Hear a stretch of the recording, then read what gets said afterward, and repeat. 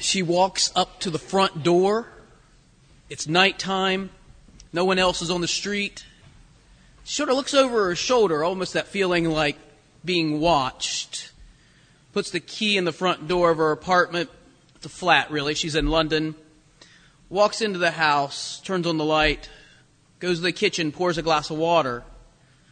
Goes from the kitchen to the bedroom, sets the water down on the nightstand, and the camera kind of pans back a little bit. And now you can see the whole room. She's in there alone. And the camera angle switches several times, and you see it from different places. And as she goes over to the bedside table and sits down on the edge of the bed, you see from underneath the bed, and you see nothing but her feet as she reaches down and takes off her shoes. I was watching this detective show, a British detective show, and I know that this is the opening crime that's about to be the predicate for the rest of the program. I had to go at this a couple times because right when they started showing underneath the bed, I had to shut off the TV. It was too much. I couldn't take it. And so I waited a day and I came back and I went at it again. And this time I turned it on. I started over. I kind of got through that part. And they're looking under the bed. And I yelled to her, "He's under the bed, you know. Don't go to sleep. Look under the bed." But she didn't listen to me and crawls into bed and turns off the light. And the next thing you know, the camera pans out from her face to show her looking down upon the bed. And there he comes, crawling out from underneath the bed. And I screamed. And she didn't listen, you know. I knew this was going to happen. I knew he was under the bed. They always are under the bed. When was the last time, though, you looked under the bed before you got into it? It's been a long time, hasn't it? I mean, when you were 6, of course, every time you checked under the bed, right? They were always monsters lurking under the bed, but they've long since moved out, and you have grown accustomed to not looking under there at all. You don't give it. The only thing that goes under the bed are dust bunnies, maybe a novel, a pair of slippers. You know the few things that are under there, and so you never look.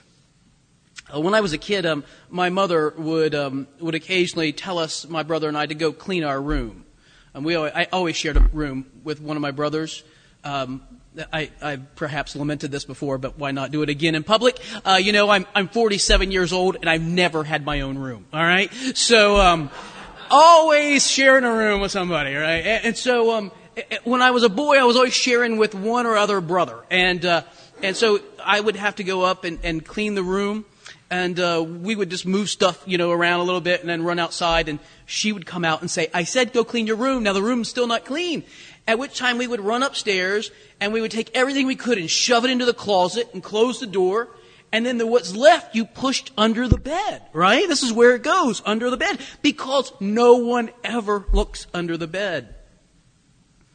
That's the way we cleaned. I've learned since then that there's more that goes into cleaning than just pushing everything under the bed. Kids don't understand orderliness and cleanliness. They find no reason. If you're a child, there's no reason why your room needs to be clean. There's no reason why toys don't need to be scattered all over the yard. I mean, this is the way macaroni and cheese on the chair? Who cares, right? I mean, a little peanut butter on the counter never hurt anybody. You don't find these to be problematic situations at all. But parents do.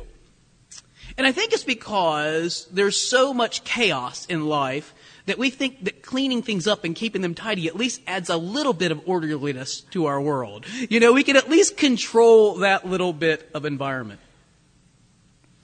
I've grown up.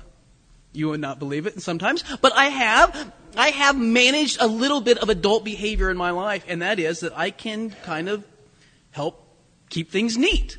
I can look and say, "Hey, kid, that blanket doesn't go on the floor," or "Pick up those earbuds and put them away," or, that sort of thing. But I don't always see things the way other people see them, which is that there's two types of clean. There is everyday clean, and then there is company is coming clean. Do you know these two different types, right? There's the company is coming clean, which is a different kind of clean. This is when my inner child comes out and I'm like, "This is ridiculous. We're not doing this. Are we really?" And my wife will, maybe give me a job to do, like I'm doing this and you go do that, and make sure you vacuum under the sofa. What? Vacuum under the sofa? Yeah, under the bed? You probably want me to clean under the bed as well? Yeah, clean under the bed. This is absurd. What kind of friends do we have that are going to come and look underneath our sofa to see what's underneath there? But this is what you do when you get ready for company to come, don't you? It's not just the surface cleaning. You have to clean everywhere, even under the bed. You leave no stone unturned. In fact, if there's a stone, you take it outside, right? They don't belong in the house to begin with. This is company's coming kind of clean. In the gospel lesson today, we have John out in the back country of Israel. He's not in the city. He's out removed. He's open air preaching. We kind of see this as we come along. And John is a bit of an odd fellow.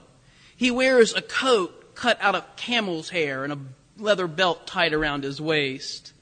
This was 2,000 years ago, and I think that most of us see this image from like a television program or something and think, well, this is the way people... No, 2,000 years ago, people still knew how to sew clothing, right? They knew how to make respectable clothing. He's wearing this handmade garment that looks really rough.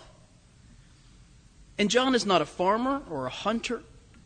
He lives in caves out in the wilderness, which means that his diet consists of things that he can forage, like vegetables that grow wild and insects, locusts, Matthew says.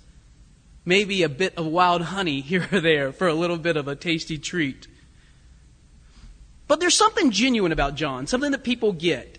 There's something real and authentic about him, that he gave up perhaps an easier life, a life with a fine home, an honorable life. He gave up everything for sincere beliefs to follow God and to be an authentic preacher for Him. He may not have been the life of the party, somebody you wouldn't necessarily want to invite for a good time, but he was true, he was honest, he was genuine. And here we are out in the countryside with this bird's eye view of John preaching. Crowds gathered, people coming to hear him. His sermons were fiery, sin and repentance, fire and judgment. But they also had this in common. His sermons were about the coming of Yahweh, Israel's God. He's on His way. He's coming soon. You better get ready. We better get ready because Yahweh is on the way. He's coming. He's like the guy walking around with the placard on his, chest as he's on the street corner. The end is near or nigh. I think John's is the beginning is near. Things are about to start. On the one hand, he seems clearly, disturbed. But on the other hand, he's clearly genuine as well. And so people go to hear this. They go to give him a careful listen. And in fact, he even draws the attention of some very notable people. Did you hear the lesson today? The Pharisees and Sadducees, they're almost never linked together in Scripture. And yet here they are. They come out to hear John as well. The text says, Matthew says in your bulletin, but when he saw many of the Pharisees, John, saw many of the Pharisees and Sadducees coming for baptism. That is a horrible translation. It is not coming for baptism. That's not what Matthew says in his ancient Greek at all. He actually uses a different preposition. They were coming upon his baptism, or they were coming on his baptism. They came to see it. They came to be a spectator, not a participant. They came to see what was going on, not to participate in it. You could even use the translation that they came against his baptism. Probably not so strong as that, but at least that they did not come to participate. These people are very religious people, the Sadducees and the Pharisees. The Sadducees control the temple. They control the liturgy of the people's worship. The Pharisees are like rabbis. They're like, and they're even more than that. They're like religious police, inspecting everybody's behavior on the streets. These people are uber religious. They are the most religious of all the religious people in the community. You don't get any more religious than them, and they come to see what John is up to. He is unmoved by their religiosity.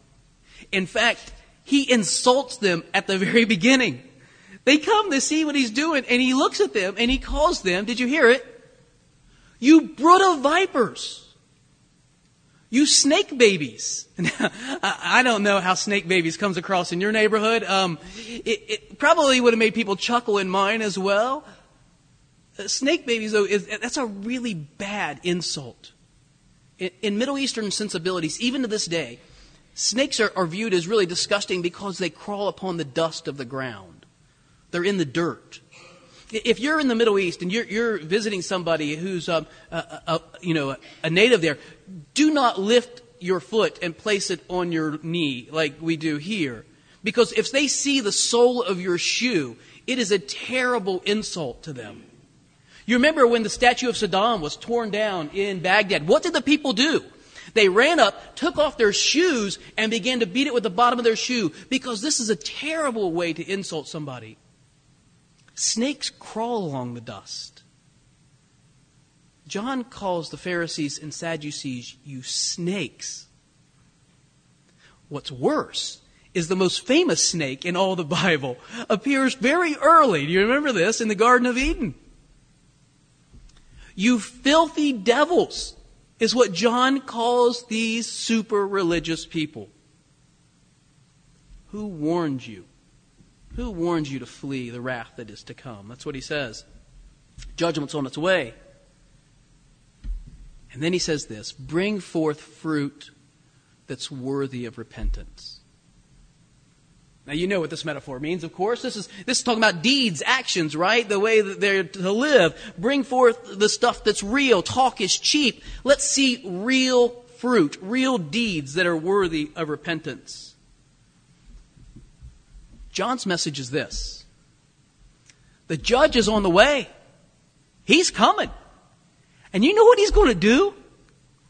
He's going to look under the sofa. He is. He's going to look under the bed. He's going to check those curtains to see how clean they are. Who cleans curtains? He's going to do all of this. The king is coming. He gave up a life of comfortable religion. John did, for a cave and handmade clothes. He gave up a diet of hummus and warm pita bread. Perhaps some lamb here and there and some baklava. I'm sure they had baklava in the first century. I'm not sure. Anyway, he gave up all of that for what? A diet of locusts and perhaps a dab of wild honey here and there. He was unmoved by religious pretense. He comes to us every Advent season. John does, the second and third weeks. And he says to us the same thing every year. Funny how that works. The king is coming. Get ready. The king is coming. And he's going to judge us. He's going to look at our lives and he's going to look to see what is there true righteousness or is there just the pretense of religion? He wants to know, are we ready to turn away from sin and turn to righteousness? He wants to know how we treat people, especially the poor, the needy, the most vulnerable among us. He wants to know if we resist the values of this world and cling to true virtue. How do we feel about pride versus humility, greed versus generosity, meekness versus guile? How do we feel about these things? Because John is unimpressed with religiosity. And he's only concerned with authenticity, with true piety, true devotion. All of this got me thinking this week about the old General Confession prayer in the 28 prayer book and in the 1662 prayer book. I don't know if any of you remember it, but it went like this: Almighty and most merciful Father, we have erred and strayed from thy ways like lost sheep. We have followed too much the devices and desires of our own hearts. We've offended against thy holy laws. We have left undone those things which we ought to have done. We have done those things which we ought not to have done. And there is no health in us. Now that's kind of a hard prayer, isn't it? I mean, it kind of gets right at this issue of confession. It goes on to plead for mercy and for grace to amend our lives. We have a version of the same prayer we still use today. I mean, and it's very good and solid. There's something about Elizabethan English, though, that sort of kind of catches the ear, I think. Shuv. Repentance in the Old Testament in Hebrew. Shuv. It means to do a U-turn, to go the opposite direction, to be going one way and to turn around and go another. Metanoeo in Greek, the word that shows up in Matthew's text here, to have a different way of thinking, to change your mind, to have an afterthought. I was reading some more Old English this week. John Wesley, I don't know if you know John Wesley, was an Anglican priest in the 18th century. Lived almost the entire 18th century. The guy was born in like 1803 and lived till 1891. I mean, he was a long span of the 18th century. And he wrote prolifically. Journals and essays and letters and sermons. And I was reading the preface to a collection of sermons this week, and I just want to share it with you. He wrote this: "To candid and reasonable people, I'm not afraid to lay open what have been the inmost thoughts of my heart. I have thought I am a creature of a day, passing through life as an arrow passes through the air. I'm a spirit come from God and returning to God, just hovering over the great gulf, till a few moments hence, and I am no more seen. Lived almost a century. I'm just a few moments, just living a few moments. And then I'm seen no more. I drop into an unchangeable eternity. I want to know one thing." This is what Wesley says. I want to know one thing: the way to heaven.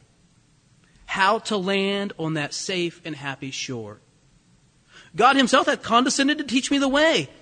For this very reason he came from heaven. He hath written it down in a book.